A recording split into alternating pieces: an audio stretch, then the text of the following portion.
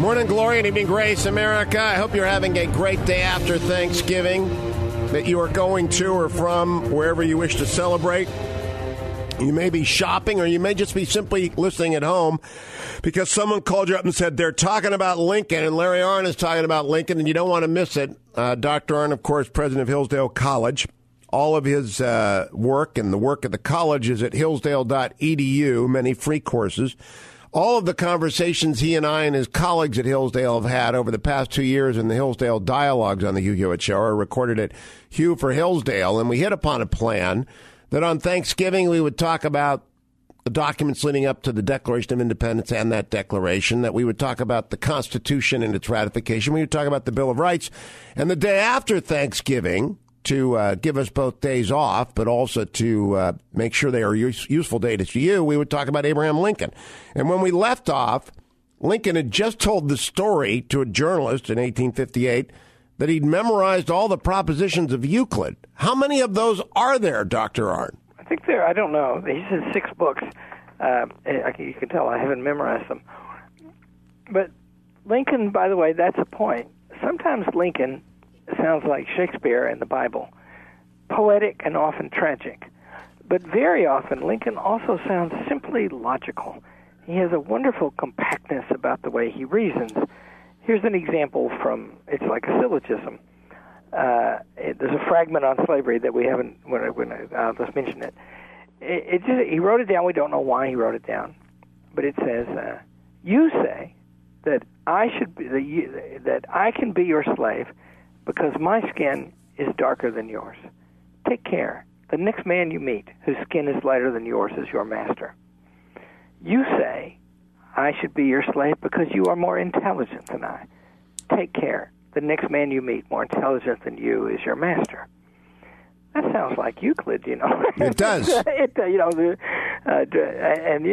it's not possible to refute. It's just devastating, right? And he worked in 2 of the speeches we're going to read, he gives a history of slavery in the Union. And they're crystal clear, and yet they're narratives, and they're logical in their way.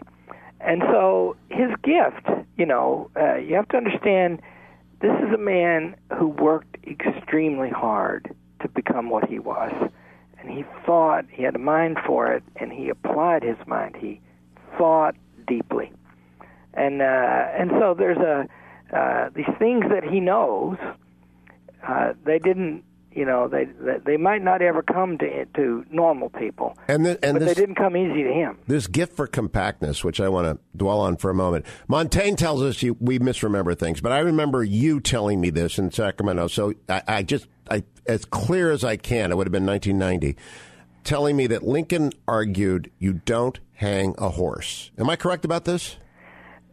Well, in one of the Lincoln-Douglas debates, the thing goes roughly this way. Douglas says, I can take my horse and my hog and my buckboard to Nebraska and keep my property in them. Why not my slave? It's property, too. And Lincoln says, yeah, true, if there's no difference between the hog and the buckboard on the one hand and the slave on the other. But, he says, everybody actually knows the difference. There isn't a law anywhere making it illegal to teach a pig to read, and there isn't a law to hang a pig for murder. That's it, and that is complete, right? It's not even an argument. It's a complete illustration that defeats Douglas. Did Douglas stutter? Oh yeah, well, often. and Douglas is very artful, and he was beaten by Lincoln finally. And by the way, at the end of his life, pledged his loyalty to Lincoln. But one of the reasons that's beautiful, in my opinion, is that one of the great classic teachings is that we all do love the good, and we wish, and that love of the good is founded in our recognition of what kinds of things are, and justice means we treat them according to their kinds. And so, like the Nazis. It's very interesting that they would rant dang near anything, but you never got Hitler and you never got anybody else writing out in a document about what they were doing at Auschwitz. And at the Wannsee Conference in, 1941 or 2, they took, like these Nazis do, they took these detailed notes of this conference where they decided on the final solution. And the notes are interesting because a lot of people were reluctant and force was implied against them. But the second thing is they gave everybody a copy, and they made them all, they kept a register of who got copies, and then they put them under an order to destroy all the copies in 1 month. Now, why destroy? See? And somebody didn't, and that's why we know about it. But in other words, there was another thing going on with those Nazis. And just like Lincoln said, they knew what they were, and they knew you can't slaughter them like cattle. And it ties back as well, that illustration of the hog and of the notes. There are certain things that are self-evident, and that claim is made first in the Declaration of Independence. And Lincoln declared, maybe it wasn't made first then, it was made first most publicly in the Declaration that there are things that are self-evident. And in the electric cord speech, it's about the Declaration, and he had a great regard for that which was self-evident. Yeah, and see, there's a passage in here that's, I think it might be my favorite passage in all of Lincoln, and I'll read it. But it's one of the most compact and lovely explanations of the remarkable nature of the United States. You know, the thing for which we're giving Thanksgiving at this season. In the middle of one of the Lincoln-Douglas debates, and this, by the way, is the nearest thing Lincoln ever gave to a formal 4th of July speech. It was on July the 10th, 1858. And in the middle of the speech, he suddenly stops and he goes into a standard 4th of July speech, which, you know, the great ones are all alike. They all talk about how big and prosperous and wonderful everything's become and how it all traces back to the Declaration of Independence. So here, I'll read. We are now a mighty nation. We are 30 or about 30 millions of people, and we own and inhabit 1/15th part of the dry land of the whole earth. We run our memory back, and isn't that a nice phrase, by the way? We run our memory back over the pages of history for about 82 years, and we discover that we were then a very small people in point of numbers, vastly inferior to what we are now, with a vastly less extent of country, vastly less of everything we deem desirable among men. We look upon the change as exceedingly advantageous to us and to our posterity, and we fix upon something that happened a way back, as in some other way or another being connected with this rise of prosperity. We find a race of men living in that day whom we claim as our fathers and grandfathers. I love this phrase. They were iron men. They fought for the principle that they were contending for, and we understood by what they did then that has followed then our degree of prosperity. We hold this annual celebration to remind ourselves of all the good done in the process of time and of how it was done and who did it. And we go from these meetings in better humor with ourselves. But after we have done all this, we have not yet reached the whole. There is something else connected with it. We have, beside these men descended by blood from our ancestors, among us perhaps half our people who are not descendants of all those men in the founding. They are men who have come from Europe, German, Irish, French, Scandinavian. Men have come from Europe themselves or whose ancestors have come hither, finding themselves our equal in all things. If they look back through this history to trace their connection with those days by blood, they find that they have none. They can't carry themselves back into that day. Sorry, I lost my place. Back into that glorious epoch and make themselves feel that they are part of us. But when they look through that old Declaration of Independence, they find that those old men said, we hold these truths to be self-evident that all men are created equal. And then they feel that that moral sentiment taught in that day evidences their relation to those men. That is the father of all moral principle in them, and that they have a right to claim it as though they were blood of the blood. Down to hear the Bible? Yep. They were blood of the blood and flesh of the flesh of the men who wrote that declaration. That is the electric cord in that declaration that links the hearts of patriotic and liberty-loving men together, and will link those hearts as long as the love of freedom exists in the minds of men throughout the world. Now, that was extemporaneous? Well, as far as we know, we do know that there he is arguing with Douglas and these debates would go on for 3 and 4 hours. And wow. People would, thousands of people would come, drive a half a day to hear them, sit out in the sun, take a break for dinner, and come back. And they're arguing fine points, and they're talking, each one of them, 45 and 60 minutes at a time, in rebuttal and surrebuttal. And all of a sudden, in the middle of it, he just stopped and did that. And in so doing, not only is it beautiful, it's a master political stroke, because everyone in the hearing is included, whether they are blood of blood or merely connected by the electric cord. I'll be right back with Dr. Larry Arnn. Our subject on this day after Thanksgiving is Lincoln. Don't go anywhere. It's the Hugh Hewitt Show. 21 minutes after the hour, America, on the day after Thanksgiving. I hope you had a wonderful, glorious Thanksgiving Day, that you've begun your holiday celebrations in a festive spirit. Dr. Larry Arnn, president of Hillsdale College, and I are here to help you enjoy this Friday after Thanksgiving by talking about the greatest American, Lincoln, and as Dr. Arnn said earlier, with some humility and a bow towards George Washington. We nevertheless say Lincoln deserves his day, and he gets it today. Dr. Arnn, of course, president of Hillsdale College, hillsdale.edu. For all of the amazing offerings out there, it's also application season. And if you have a young man or woman in your house who is drawn to such conversations as this, have them go look and apply. And if you like these conversations, all of them that we've recorded over the past 2 years are available at hughforhillsdale.com. I remarked, Dr. Arnn, on going to break, that beautiful electric cord speech delivered in the middle of his Lincoln-Douglas debate is not only beautifully crafted and philosophically sound and rigorous, it's also an amazing bit of political work, because by referring to the Iron Men, he is puffing up pride, and he's connecting everyone to them, and he's drawing them all in, and he's saying, that's all of you here. There's no one I'm not talking to. It's beautifully crafted to get every vote.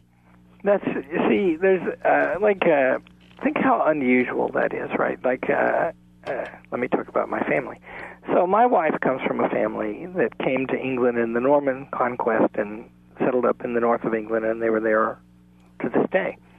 So that's really great and old, and I admire them, and my wife's father and mother were tremendous people, and I miss them and respect them greatly. Settled away, old connections. They're not aristocracy, but they were important people in their world.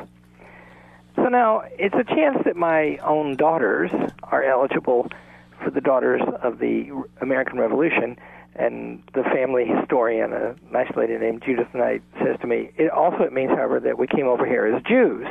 So I don't really know the truth of that.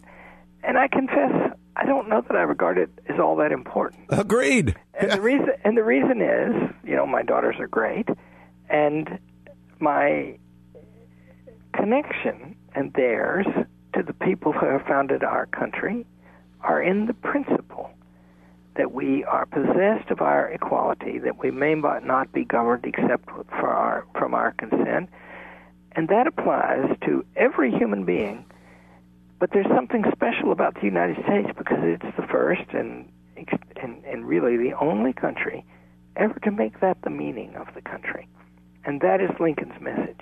I want to add that I've said the same thing again and again to my children. Fetching Mrs. Hewitt is a colonial dame, but she is also a Jewish refugee from Europe, and I'm an Irish coal digger, and none of it matters. You see, it's just a remarkable country, and Lincoln intuits that. What year is this, 1858? Yeah.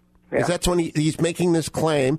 And who knows who's in the audience in Illinois, right? Probably brawlers and tavern keepers and lawyers and clergy. And he's talking. Are women, by the way, in abundance at this? They don't have the vote, obviously, but are they in abundance at political speeches? Yeah, and by the way, worth mentioning, Lincoln was always in favor of women's suffrage, and it came not long after the Civil War, or a while after. But they came and they flocked to the place, and there were huge crowds. And see, it's an interesting point, because everybody understands now we're in a crisis. The Union might split up. There could even be a war. And like in 1840 and 1812, well, there's a war on in 1812, but in normal times, and we have had some, although not as many as one would think, you wouldn't get crowds like that. It's like the Federalist Papers being read out in huge throngs. They put them up in the newspaper office, and throngs would gather and hear them read aloud. But they weren't doing that 20 years before. And that's because people had a sense that something important was happening. And Lincoln, his interpretation of what's happening, and we're going to talk about the way this slavery crisis, like many things that are going on today, cut both ways and involve everyone in contradictions. And Lincoln saw his way through because he could start and articulate the fundamental meaning of the Union, which is, by the way, also the fundamental meaning of the human being, so clearly and poetically. And he could also explain to people the connection between the Declaration, the Constitution, and their present situation. That brings us to the fragment on the Constitution and the Union, which we've referenced in the past as being a famous Lincoln fragment, but I didn't realize where it came from. Yeah, he just wrote this down one time, and he did that. You know, it's like if you know anything about Rembrandt, I know something about him, and think he's the greatest. And there's lots of sketches that show up later in more developed form as parts of Rembrandt's great productions. And there's things like that in Lincoln's work, too. Little bits of things that he reasoned through, and then the next thing you know, he turns them into movement in the middle of some great speech. And this fragment is about how the Constitution and the Declaration are related. And, you know, it's very common among historians to say that the Declaration is a radical document and the Constitution is a conservative document, and a stepping back from the radicalism of the Declaration because it wasn't working out, and anyway, they had more vested interest now. That's a very standard account. And Lincoln gives the explicit lie to that. And by the way, that's an account that is put forward by John Calhoun and other leaders of pro-slavery thinking, because what they say is the Declaration of Independence never was all that important in the making of the founding, and it didn't have anything to do. And they can't let it be, right? They can't let it be important to the founding. That's right, because, and see, there's two stages in that argument as they unfold. Calhoun says it's unimportant, and then later, and some followers of Calhoun said it's a self-evident lie, and then later Lincoln accuses, and I think rightly accuses, Roger Taney, who the Chief Justice of the Supreme Court, who wrote the Dred Scott decision in 1858, and Stephen Douglas, of saying it is important, it just was never meant to include the black people. Huh. And Lincoln takes that on. And what's interesting about Lincoln's argument in this fragment is that he admits with Calhoun that the universal principle didn't have to be there to affect the separation. And that, he says, makes it more important, because that means that they put it in there for the future. For the future. So what does this fragment say in the minute we have left? He says, all this, and by this he apparently means our country, is not a result of accident. It has a philosophical cause. And then he says, there is something back of all these developments. Something is the principle of liberty to all, the principle that clears the path for all, gives hope to all, and by consequence, enterprise and industry to all. And this principle is, like he says, an apple of gold. And the Constitution becomes then a picture, or in modern terms, a frame of silver around this apple of gold. And the two are necessary to achieve the fullest effect. And thus refutes Douglas and Calhoun and everybody else. We'll be right back with Dr. Larry Arnn on Lincoln Day, the day after Thanksgiving. Stay here on The Hugh Hewitt Show. 34 minutes after the hour, American Hugh Hewitt with Larry Arnn on Lincoln Day. And now I have to get a little chronological with Dr. Arnn in the audience, because we are aware of Steelers fans being listeners. And we do wish to go back and explain there were two nations, one free and one slave. And there was a constant tension about how to expand the country and maintain the balance and not split. And the great Clay would compromise, and there were compromise after compromise. And finally, there came a Kansas-Nebraska Act in October of 1854. What did it do, Larry, and what did Lincoln say about it? Well, if with your permission, Hugh, I'm going to go back one step earlier. Please. So the American Union grew after the successful Revolution, and it grew. The first brand new land that it grew into was called the Northwest Territory, where Ohio and Michigan both are. And capital of which is Warren, Ohio. Yes, proceed. That's right. And this Northwest Territory, like all of the territory further southeast of the Mississippi River, was claimed by states, which states gave it over to the Union. And the biggest batch was Virginia.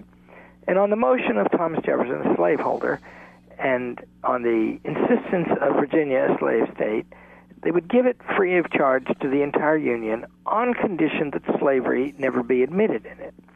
And that was made fact in the Northwest Ordinance of 1787.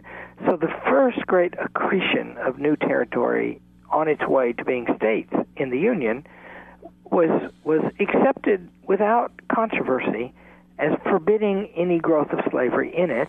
And this was in a time when slavery was being abolished in most, but not fatefully all of the Union. And so it's a snapshot, right? That in 1787 there was a consensus that the new land would not come in with slavery.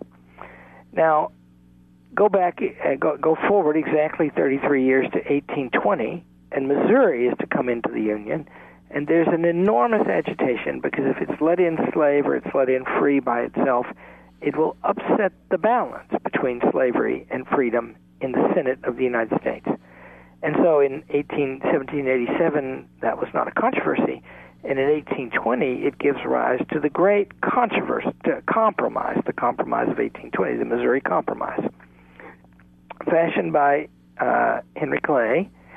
And what it basically says is Maine will come in with Missouri, and then we'll draw a line.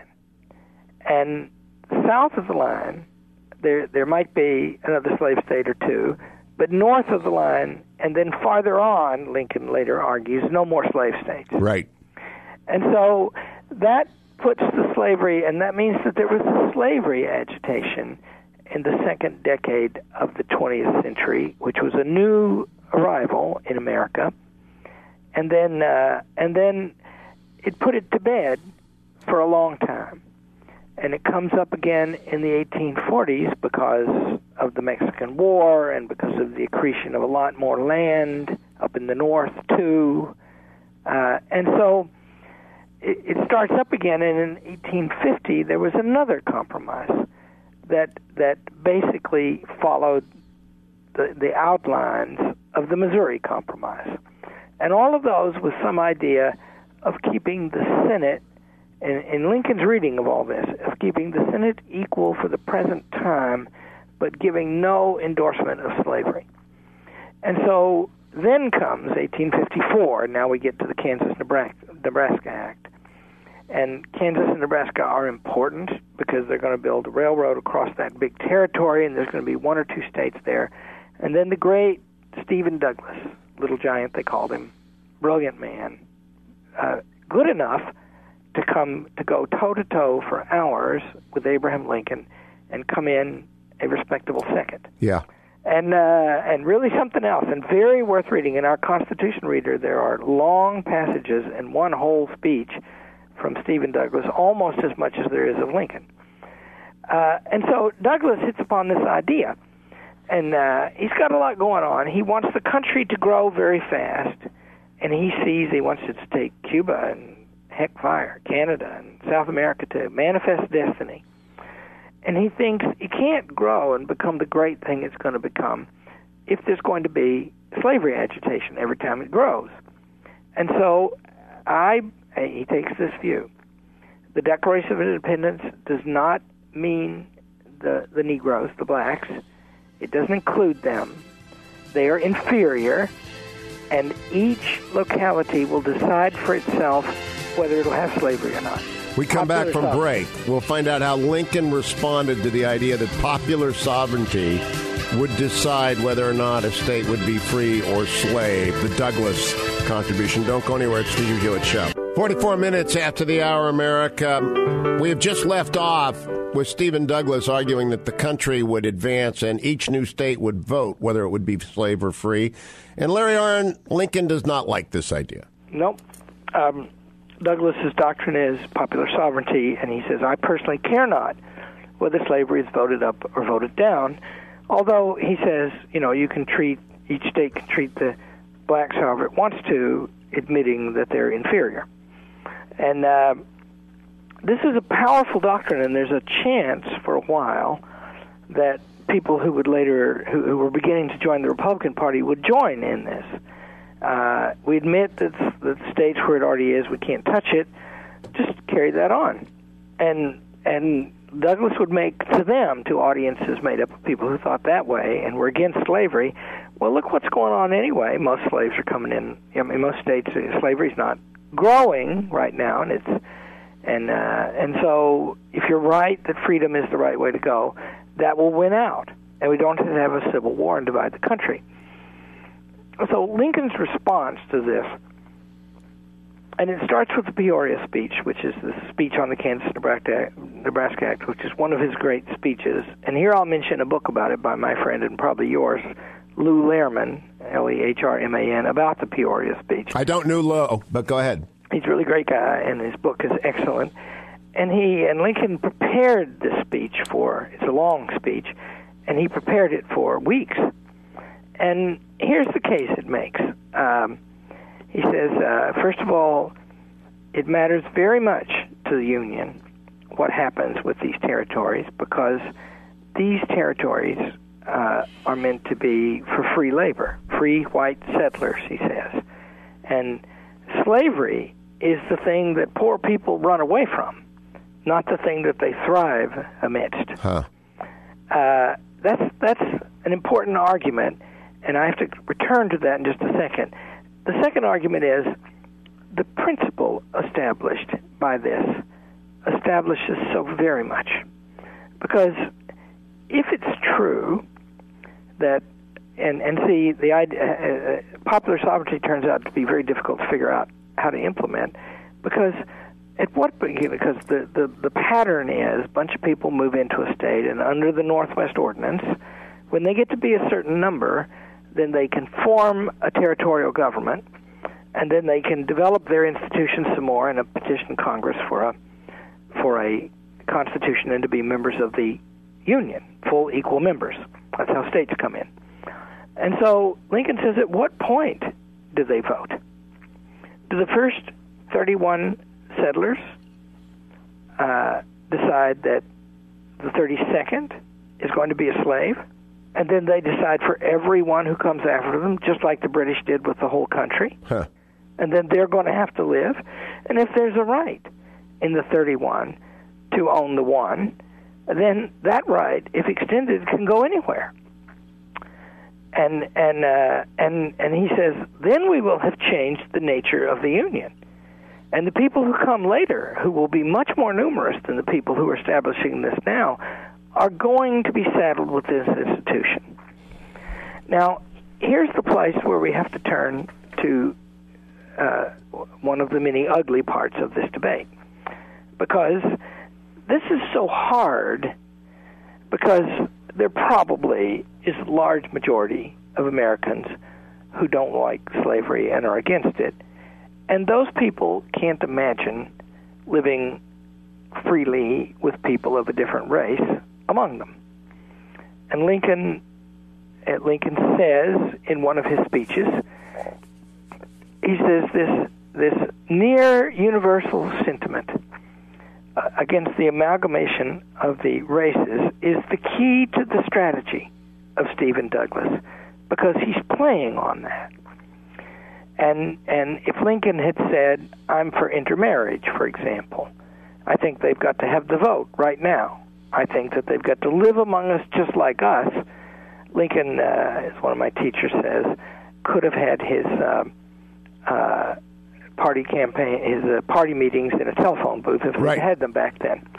So he can't say that, and he doesn't say that ever. Instead, I'm going to read you two things. He says in this Peoria speech, he says, what are we going to do? Free them all and keep them among us as underlings? Is it quite certain that this betters their condition? I think I would not hold one in slavery at any rate. yet the point is not clear enough for me to denounce people upon.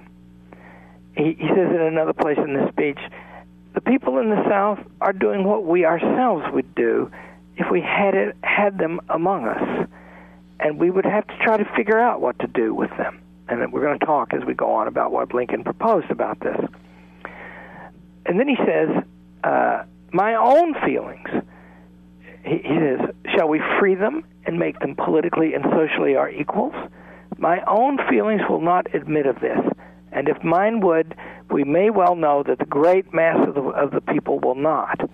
A universal feeling, whether well or ill-founded, cannot be safely disregarded. You see? Yeah, so interesting how he's phrasing that, because he's reserving his own conscience against the recognition of the universal opinion. He says famously, I am not now, nor have I ever been, in favor of the social and political equality of the black man, and those are two tenses, and everybody knows there are three. Yep. And so, this is complicated, right? And people have to understand that Churchill says at one point, I would stand to the last. Well, I'm going to read it to you. So this is a kind of a more modern discovery. It was discovered in the 90s by my teacher, Harry Jaffa. He put it together because somebody wrote a biography of a man. It's in 1858, and it's one of the Charleston debate, and Douglas is implying what he so often implies, which is if Lincoln gets his way, these blacks are going to live among us just like we are.